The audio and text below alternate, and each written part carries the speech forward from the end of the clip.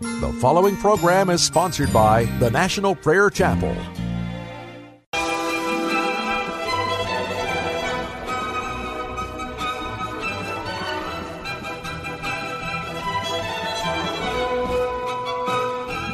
It's time to blow the trumpet in Zion. Welcome to Pilgrim's Progress, brought to you by the National Prayer Chapel with Pastor Ray Greenlee.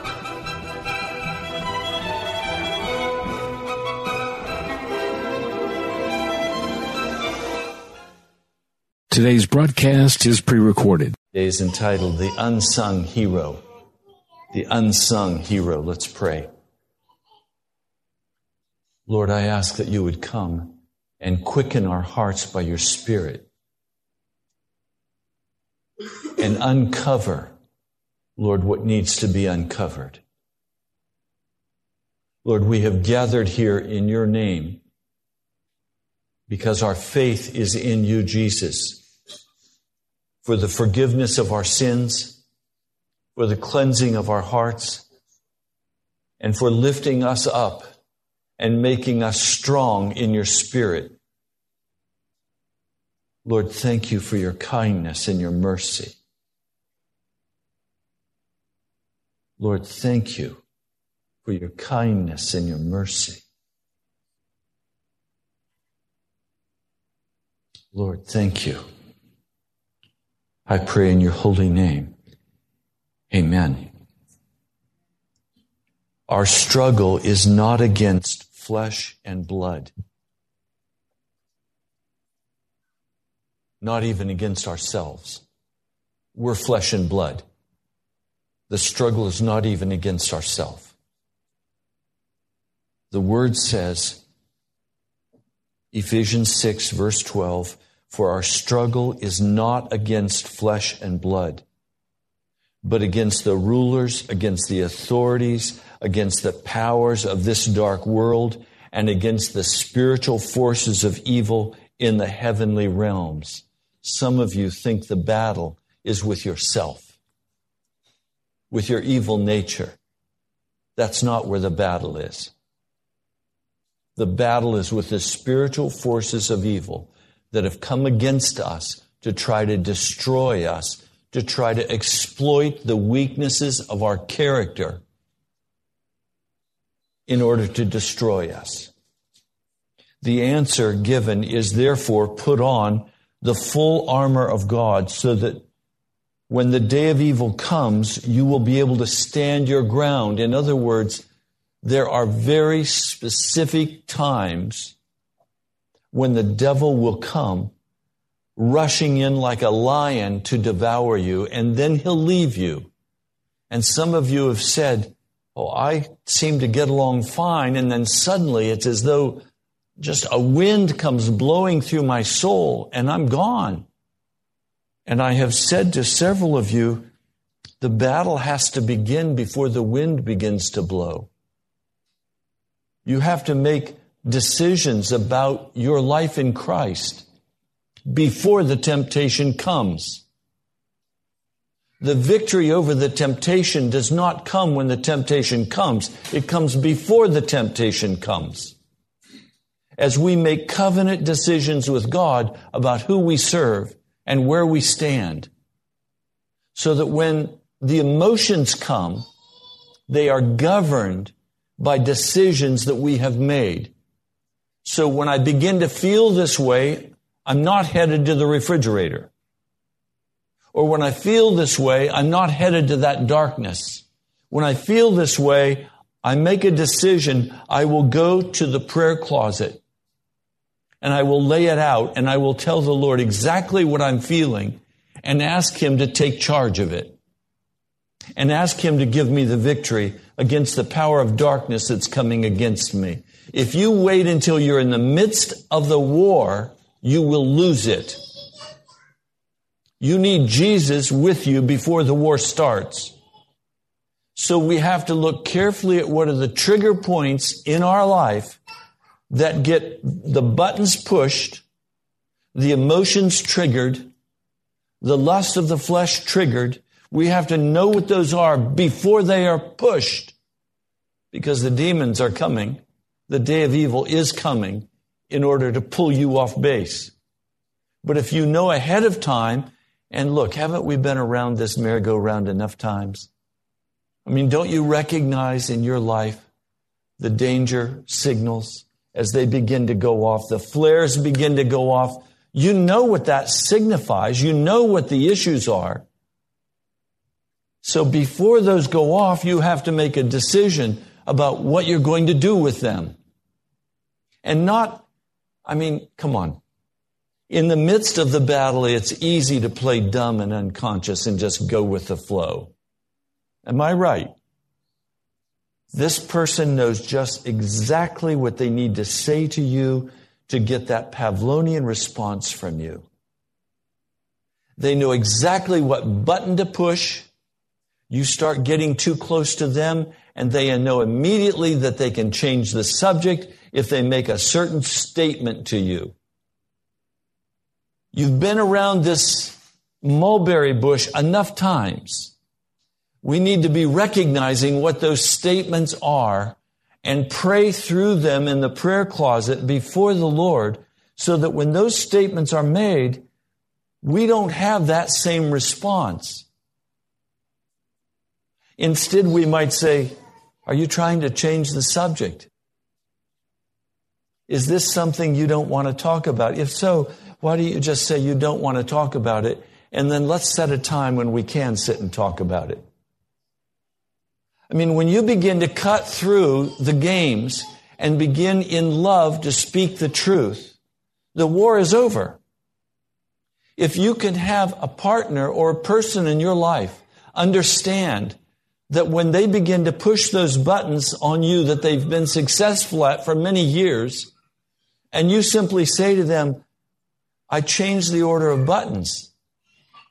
What you're saying to me only makes me curious now. The whole game has changed because they don't know what order the buttons are in anymore. When the control freak decides he's going to grab a hold of you and tell you how you're supposed to function,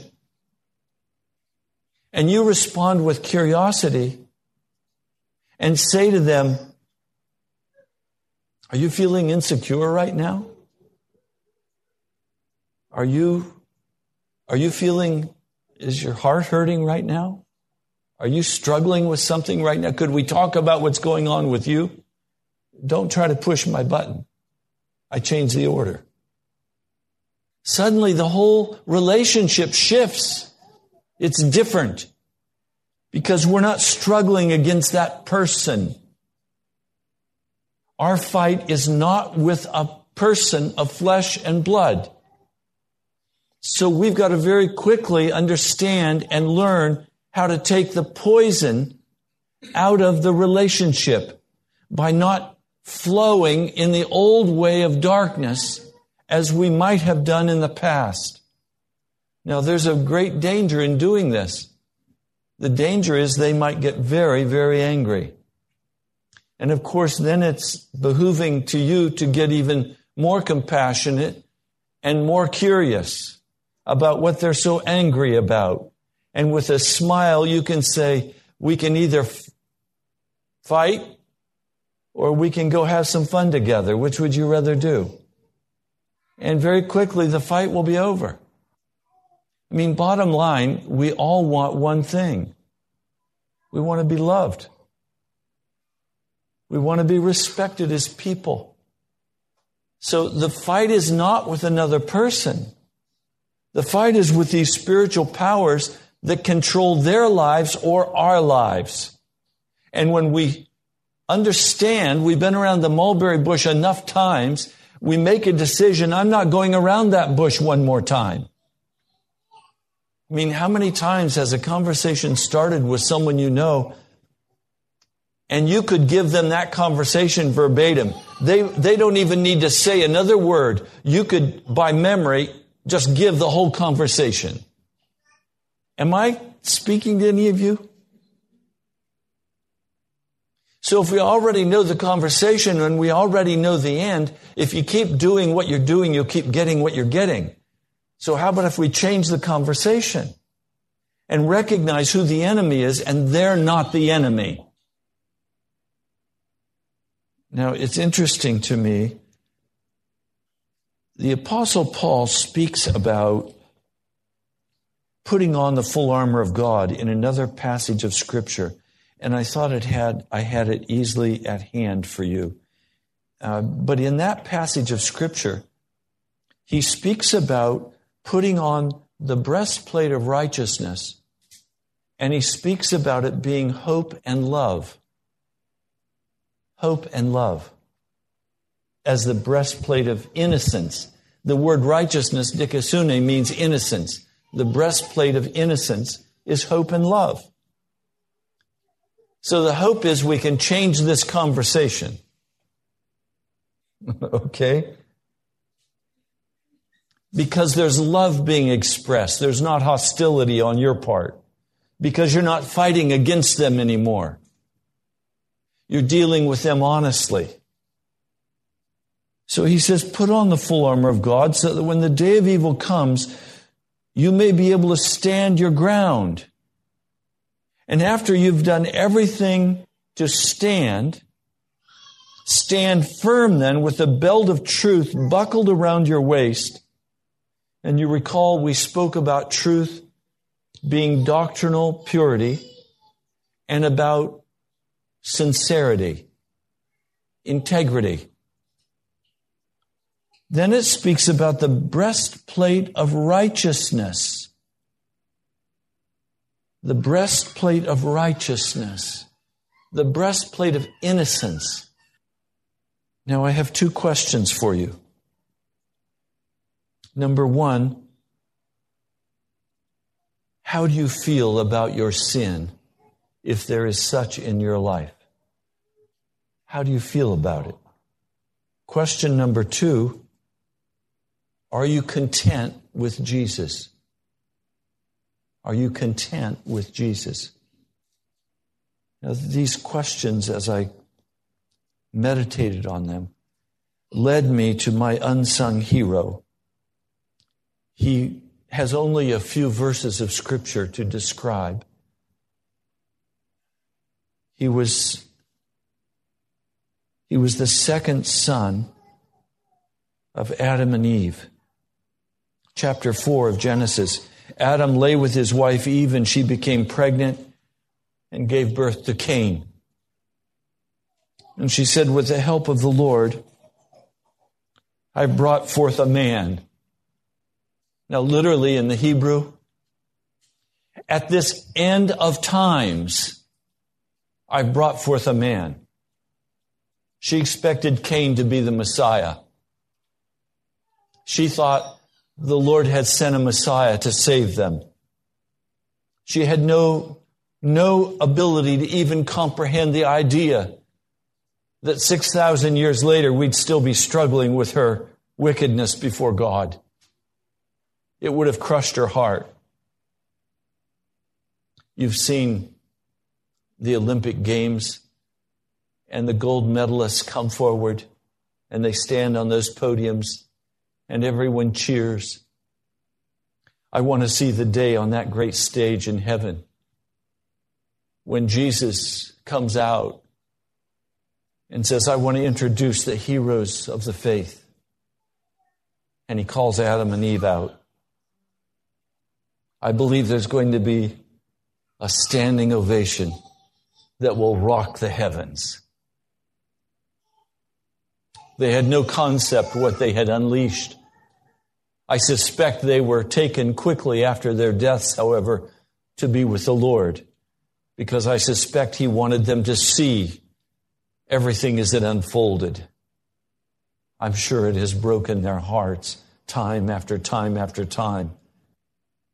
She said, with the help of the Lord, or in these end times, I brought forth a man.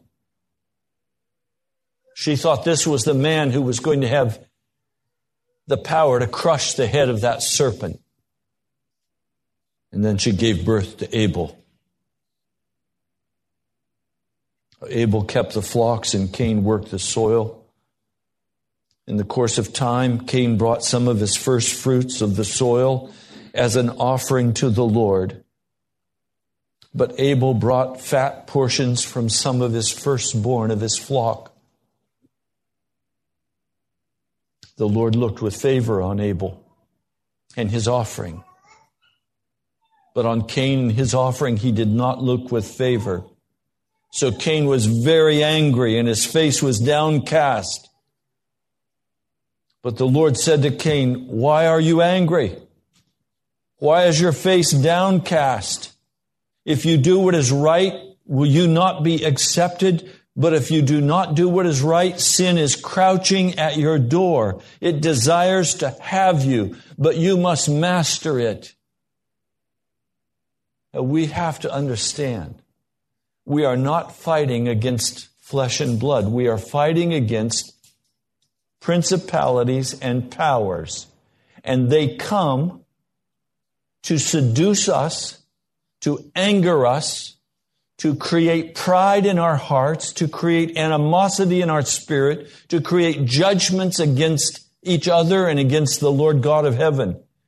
They are determined to win our favor. And the Lord is saying, look, this is not something that is passive.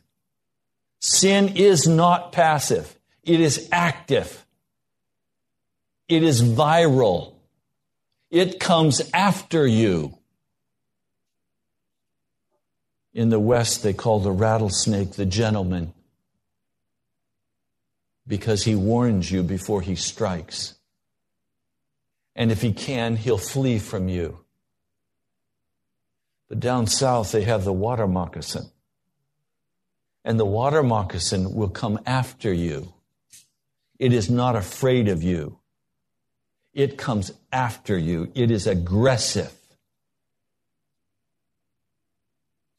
Satan does not warn you before he strikes. And he is aggressive. He and his demons come after you. And they are on your tail right now. They are determined you will not serve Jesus. And they don't care what they need to do, who they hurt, they are coming for you. That's why this question I've asked, first of all, is how do you feel about your sin?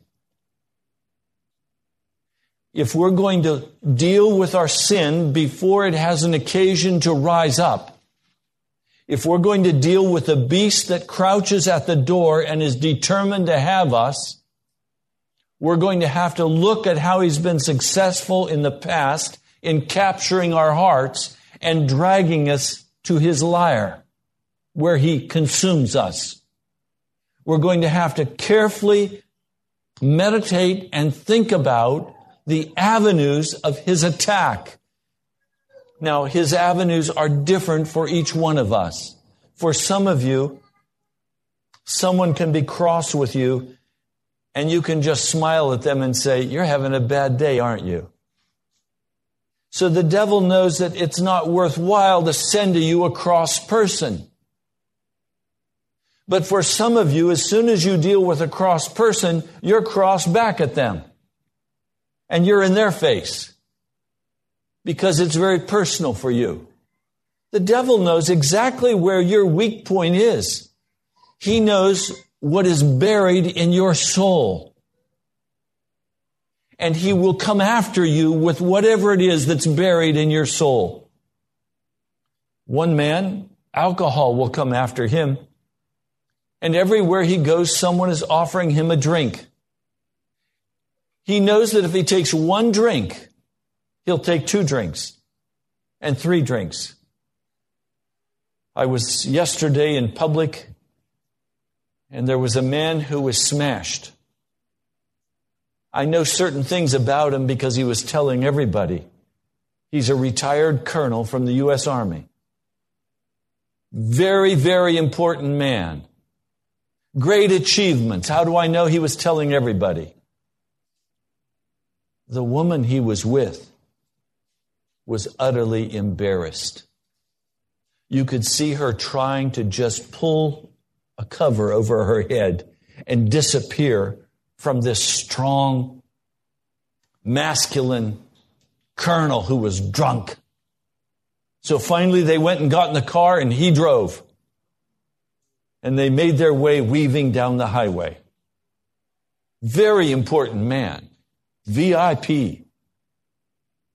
Well, that man has a demon after him. And if he takes one drink, he'll take two. I haven't had anyone offer me a drink, and I can't tell you how long. Because the devil knows it won't do any good. I'll laugh and say, thank you very much, but I don't drink. Not a big deal. And some of you who might have wine with dinner, the devil's not going to come after you because he knows you'll have one glass of wine and you won't have any more because it's not a big deal for you. But some of you, you take a glass, you'll go for a bottle. And if you go for a bottle, you're going to lose your sense of judgment. And the next thing you know, you're going to be moving into a very active sin because the devil knows that's the first step to affect your conscience. And when your conscience is no longer functioning, he knows the lust in your heart, and he knows that he can trigger you into walking right into some path of darkness and destruction. So you don't wait until he presents that opportunity to walk into darkness. You cut him off at the alcohol and say no. But you have to think through these issues. Some of you, your precious stuff is the most valuable stuff in the world to you. You have your little collection of whatever it is, and you would die for that. So the devil knows all he has to do is show you a new one like that, and you'll go spend your money on it. And so you have a whole collection of salt shakers or stamps or some other thing, and nothing wrong with a stamp collection until it becomes obsessive. And when it becomes obsessive, it's wrong. When you spend all of your time and energy and money, it's sin. See, sin comes in many different dresses. One of the dresses sin comes in is something that is not sinful at all until it becomes obsessive in our life. And then the other is when it's absolutely evil and leads to darkness, and we know it leads to darkness. See, I'm asking the question today, how do you feel about your sin? Are you willing to be honest about your sin and how you feel about it so that you can head it off at the pass and not allow it into your heart? Some of you enjoy a good fight. You'd rather argue than do anything else. Well, you know it's sin, but you like to fight. You have to understand what your sin is. All of us are responsible to the Holy Spirit. We are responsible individually before God. And we must understand our own hearts. We must understand the weaknesses of our character, because it's at that lowest point of the fence that the devil is going to come and try to climb over into your heart. And if you're not vigilant and understand what those issues are, you'll have no defense against them. I saw something that just absolutely astounded me. You may have seen this, there was a survey done. They put college-age young people in a room by themselves to see how they could handle 12 to 15 minutes of silence with no cell phones, no CDs, nothing, just by yourself. But before they put them in that room by themselves, they gave each one a shock. And the shock was equivalent to rubbing your feet on the carpet and then touching, and it zaps you, right? I don't think any of us enjoy being zapped. I don't. Well, they put these young people in this room and then gave them a button they could push. And if they pushed the button, it would zap them. And most of the young people would rather be zapped with electricity. Some only once, some one person 100 and some times. They just kept zapping themselves because they could not stand to be alone. One man, he just separated from his wife. And I met him at a restaurant, and he was with a woman. And I went to him, I said hello, and I said, introduce me. And so he did. I said, ma'am, could we leave you here a minute? I need to talk to him. And I took him outside. I said, what are you doing? You still have a wife. This is wickedness. He said, Pastor, I can't stand to be alone. I'm going crazy. Now, I don't have any real interest in this woman, but she at least talks to me. And I'm not alone. I said, tell me something. If you divorce your wife, will you marry this woman? He said, absolutely. I said, do you love her? No. He said, well, why would you marry her? Because I don't want to be alone, Pastor. I go crazy alone. If we're going to deal successfully with the devil, we're going to have to learn how to be alone. We're going to have to read the scriptures alone. We're going to have to deal with those issues that rise in our hearts. And we're going to have to know what they are before they come and grab us and drag us off by our hair. Being alone can be very painful because suddenly you have to look at things that are coming up in your heart. And then you either have to go and get what you want to zap yourself. And some people zap themselves with their cell phone, with Facebook, with television, with movies, with food, with pets.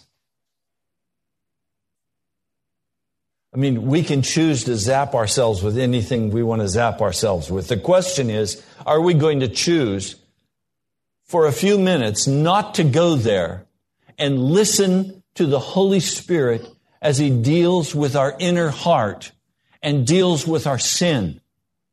And that raises the question, is your sin so precious to you that you're willing to continue going around that mulberry bush? Or are you finally willing to say, Jesus, take my sin. I don't want it anymore. I have yet to find a person who can honestly say to me, when I have finally said to the Lord, I want to hate this sin, will you take it from me now? I have found not one person where the Lord has not been faithful in taking that sin and healing that place in that person's heart. Always when the sin remains, it's because we want it to remain. It is how we satiate the pain of our heart. It's how we deal with the rejection of our soul. Sin is always there to comfort the rejected part of our heart. And tell me, which of you has not felt the pain of rejection?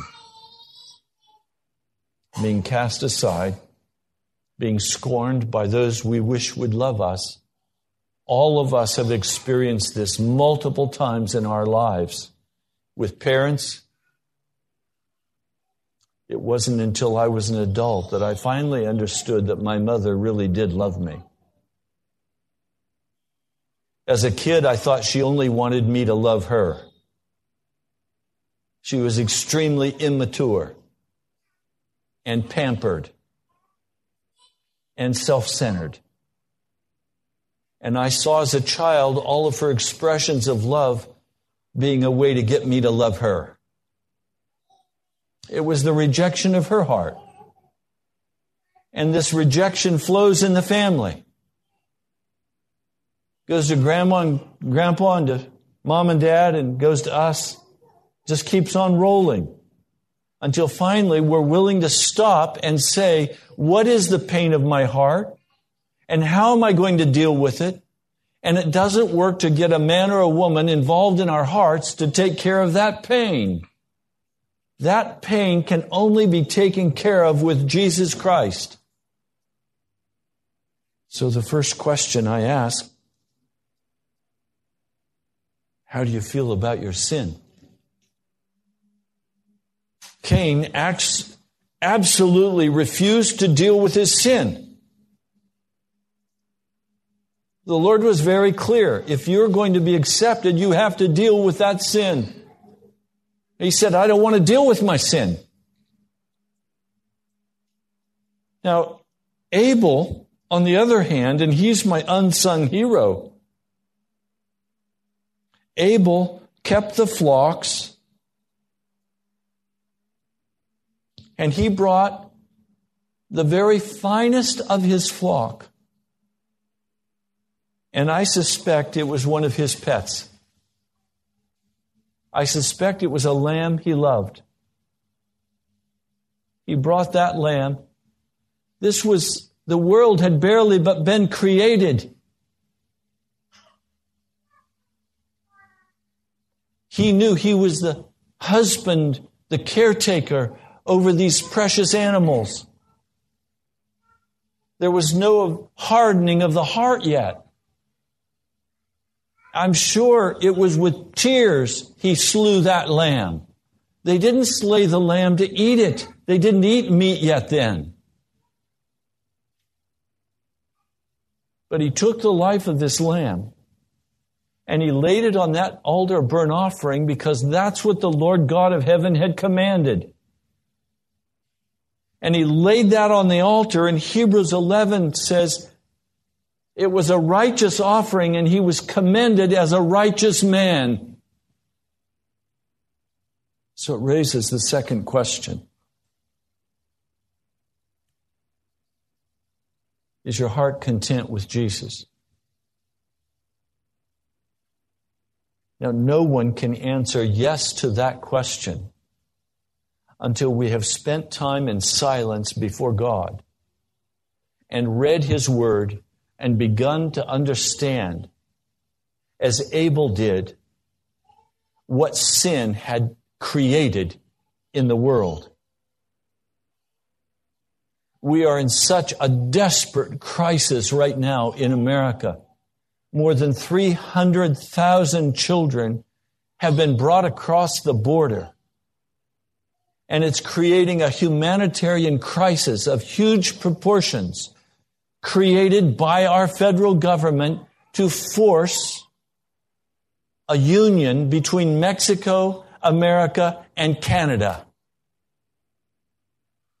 The sovereignty of this nation is being destroyed, even as we sit here today. The leaders of our nation have become treasonous. They have betrayed our nation.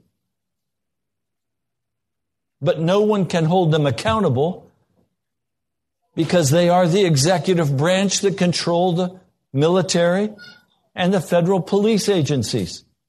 So who's going to hold them accountable?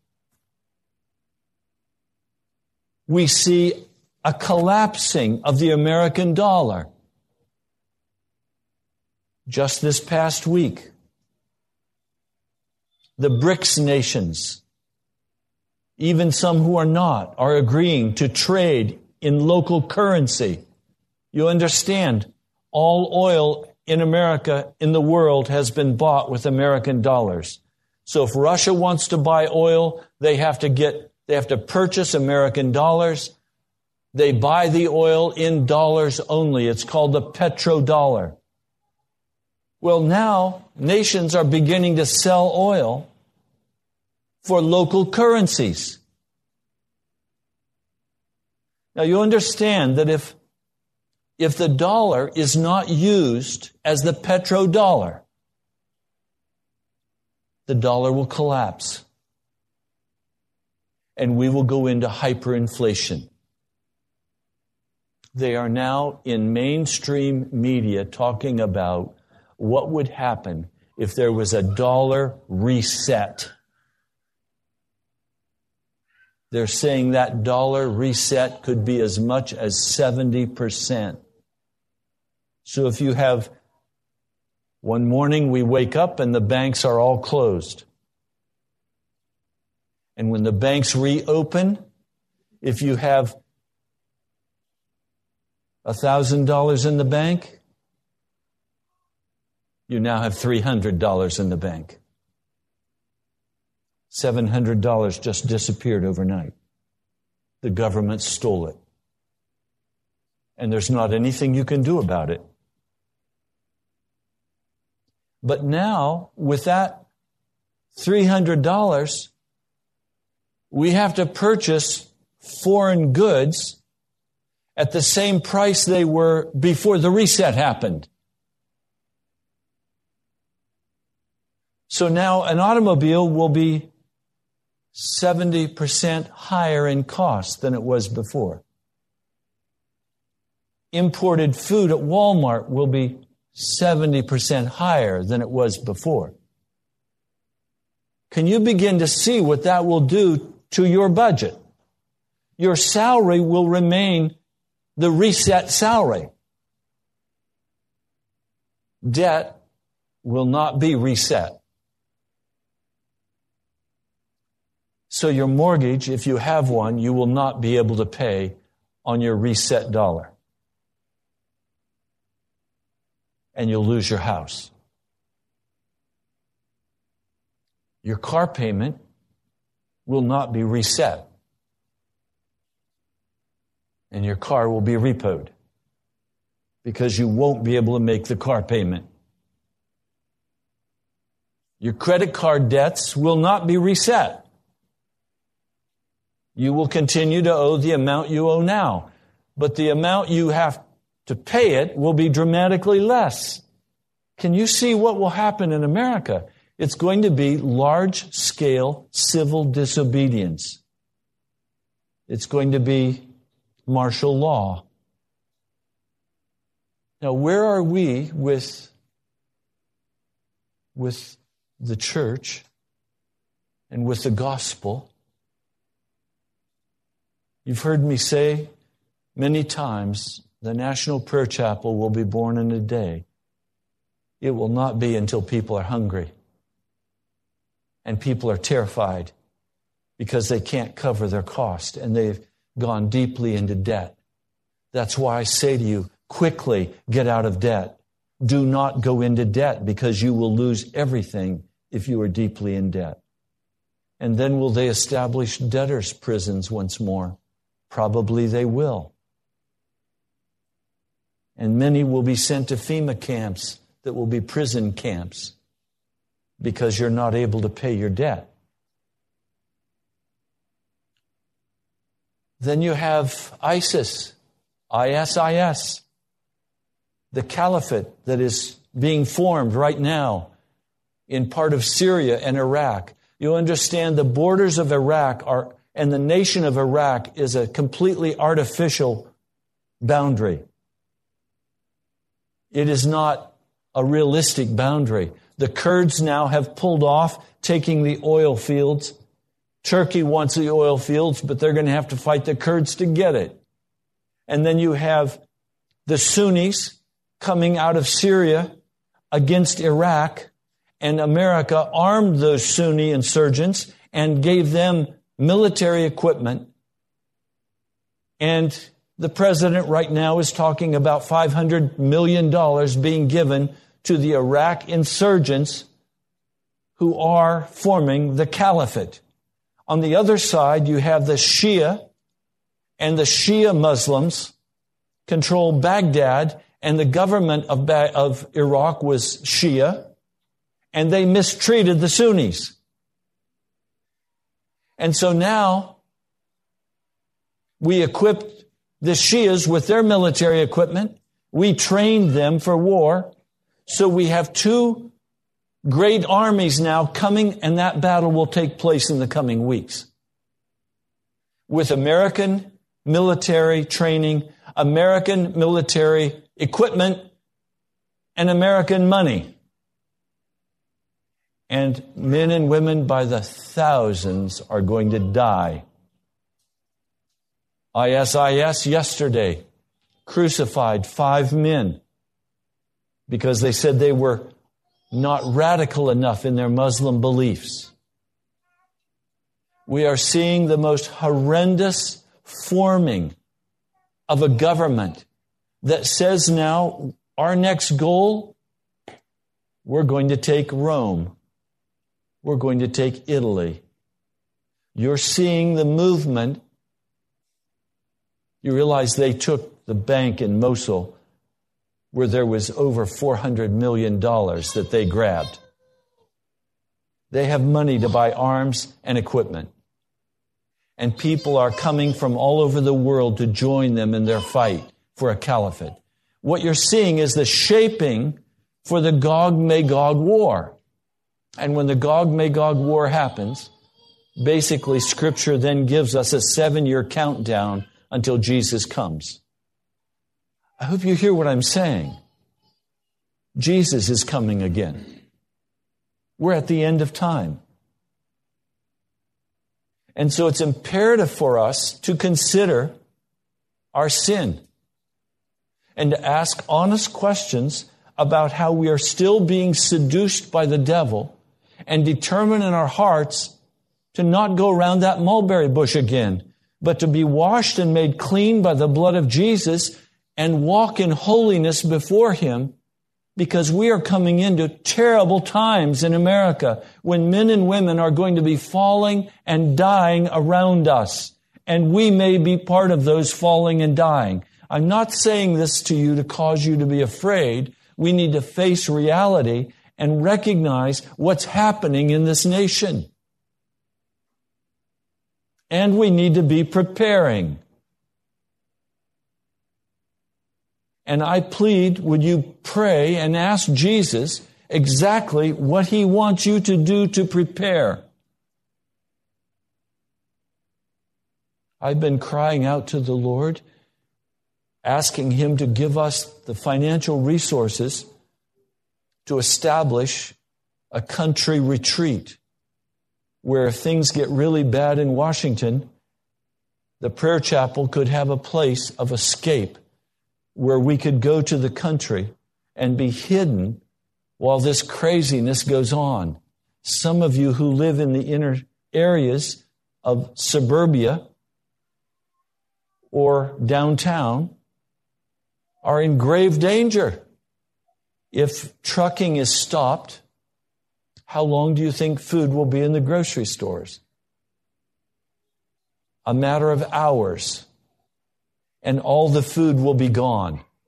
Right now, there's a 3-day supply of food in the city under normal operating conditions. But if a great crisis happens, all of that food will be stripped out in a matter of hours. It's happened many times with hurricanes, with tornadoes, other crises. Grocery stores are stripped clean. So, how much food is in your house? How many days could you live before you begin to starve to death? And what are you going to do? Some of you need to do as I'm doing and pray for a way of escape. Pray that the Lord will send us the resources to put away some food, not only for ourselves, but for others. We're facing a time of great danger, but I'm on the other side saying we face a time of great opportunity to love and care for other people and bring to them the gospel message. I believe there's a great harvest that God wants to bring to save souls, to win the lost. I want to be a part of that. But it's going to take resources to do that. And it's going to take prayer closet time to do that. And it's going to take dealing with sin honestly to do that. This unsung hero, this man Abel, the Lord looked with favor on Abel and his offering. Has the Lord looked upon you with favor because of your offering to Jesus? I'm saying, oh Lord, look with favor on the National Prayer Chapel. Look with favor on our families. Open the way for us. Provide a way of escape. Teach us how to walk together as brothers and sisters. Bind our hearts together, that we would not be torn apart by conflict, by world events, by sin, but walk clean in Jesus. Now I can tell you, the Lord God of heaven said, if you do what is right, will you not be accepted? I want to be accepted by Jesus Christ. I want to be accepted by Jesus. That's more important to me than anything else. I want to be accepted by Jesus, and I want to be accepted by Jesus' people. I want to walk in fellowship with the people of God. I want us to not have aught against one another, but to walk in the fellowship of Jesus Christ, righteous and holy before Him. How do you feel about your sin? What will it take for you to finally say, Lord, I see that mulberry bush I've been going around and around and around. I don't want to go around it anymore. I see what I've been doing. I see the pattern of my behavior. There are certain areas I've not gained the victory. I'm asking, would you give me the victory? Give me the victory over my tongue. Give me the victory over my feet. Give me the victory over the attitudes of my heart. Give me the victory over the temptations that the devil wants to come and lay out so beautifully before me. Give me the victory, Jesus. I don't want to walk in darkness anymore. I want to walk clean in Jesus. Have you determined that in your heart? Or have you kept some pocket gods? Have you kept any of those things put away in your heart where you're saying, look, I know I want to be right with Jesus, but there's this one thing. If I don't have this, I'll die. No, if you keep it, you'll die. If you keep it, you'll die. This work is not casual work. It takes time with paper and pencil, sitting before the Lord, writing down what the Holy Spirit begins to speak to us. I tell you, when the Holy Spirit speaks to me, I can hear it so clearly, and then a day later I can forget all about it. Because the press of things to do, I can forget all about it. But if I write it down, and I keep it right here in my Bible, so every day when I go, I say, okay, Lord, I see this is an issue. I believe it's covered. I believe it's resolved. I'm not going there anymore. But Lord, I know in a moment of weakness, I could go back to that attitude. I could go back to that feeling of bitterness. I could go back to feeling like you've treated me unfairly, or whatever the feeling is. I could go back to that. And if I do, I know I'll be dragged into sin. God, protect me from the enemy. I want the victory. I guess what I'm trying to say to you today is The Christian faith has to have tires that hit the road. There has to be progress on this journey. And some of you have been stuck where you are because you reached out and you grabbed for a person, or you grabbed for a thing, or you grabbed for something, and you're hanging on for dear life because you think that will be taken from you if you surrender to Jesus. Guess what? It might be, but it might not be. We serve a Savior who is so kind, so merciful, so gentle, so compassionate. He's not here to steal from us. He's not here to make us miserable. He's here to take away those things that we've become accustomed to that cut us and hurt us and cause us anguish of heart. He wants to remove those things from us. He wants to set us free. He wants us to fellowship with Him. I urge you this week to deal with these two questions. Write them in your Bible. How do I feel about sin? And am I content with Jesus? And if any discontent with Jesus rises in your heart, confess honestly to Him your discontent and ask Him to give you understanding and to change the course of your path. Almighty God, it's so much easier to think that my fight is against flesh and blood and to struggle with people.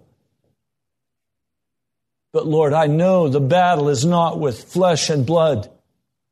It's with these demon powers that come so cunningly to trick me and to cause me to fall. Lord, I take my stand today with truth buckled around my waist. Lord, I don't want lies anymore. I want the truth. I will face the truth of my heart's condition before you, because I know that by your blood I can be washed and changed and transformed into your likeness. And Lord, I come and put on the breastplate of righteousness today. I desire to be innocent in all things. Lord, I ask for each person in this congregation today that with an honest heart we'll deal with these questions and trust your Holy Spirit to answer them for us. Thank you, Lord. I pray in your holy name. Amen.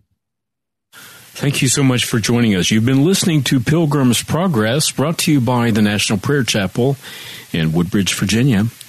Come join us at nationalprayerchapel.com.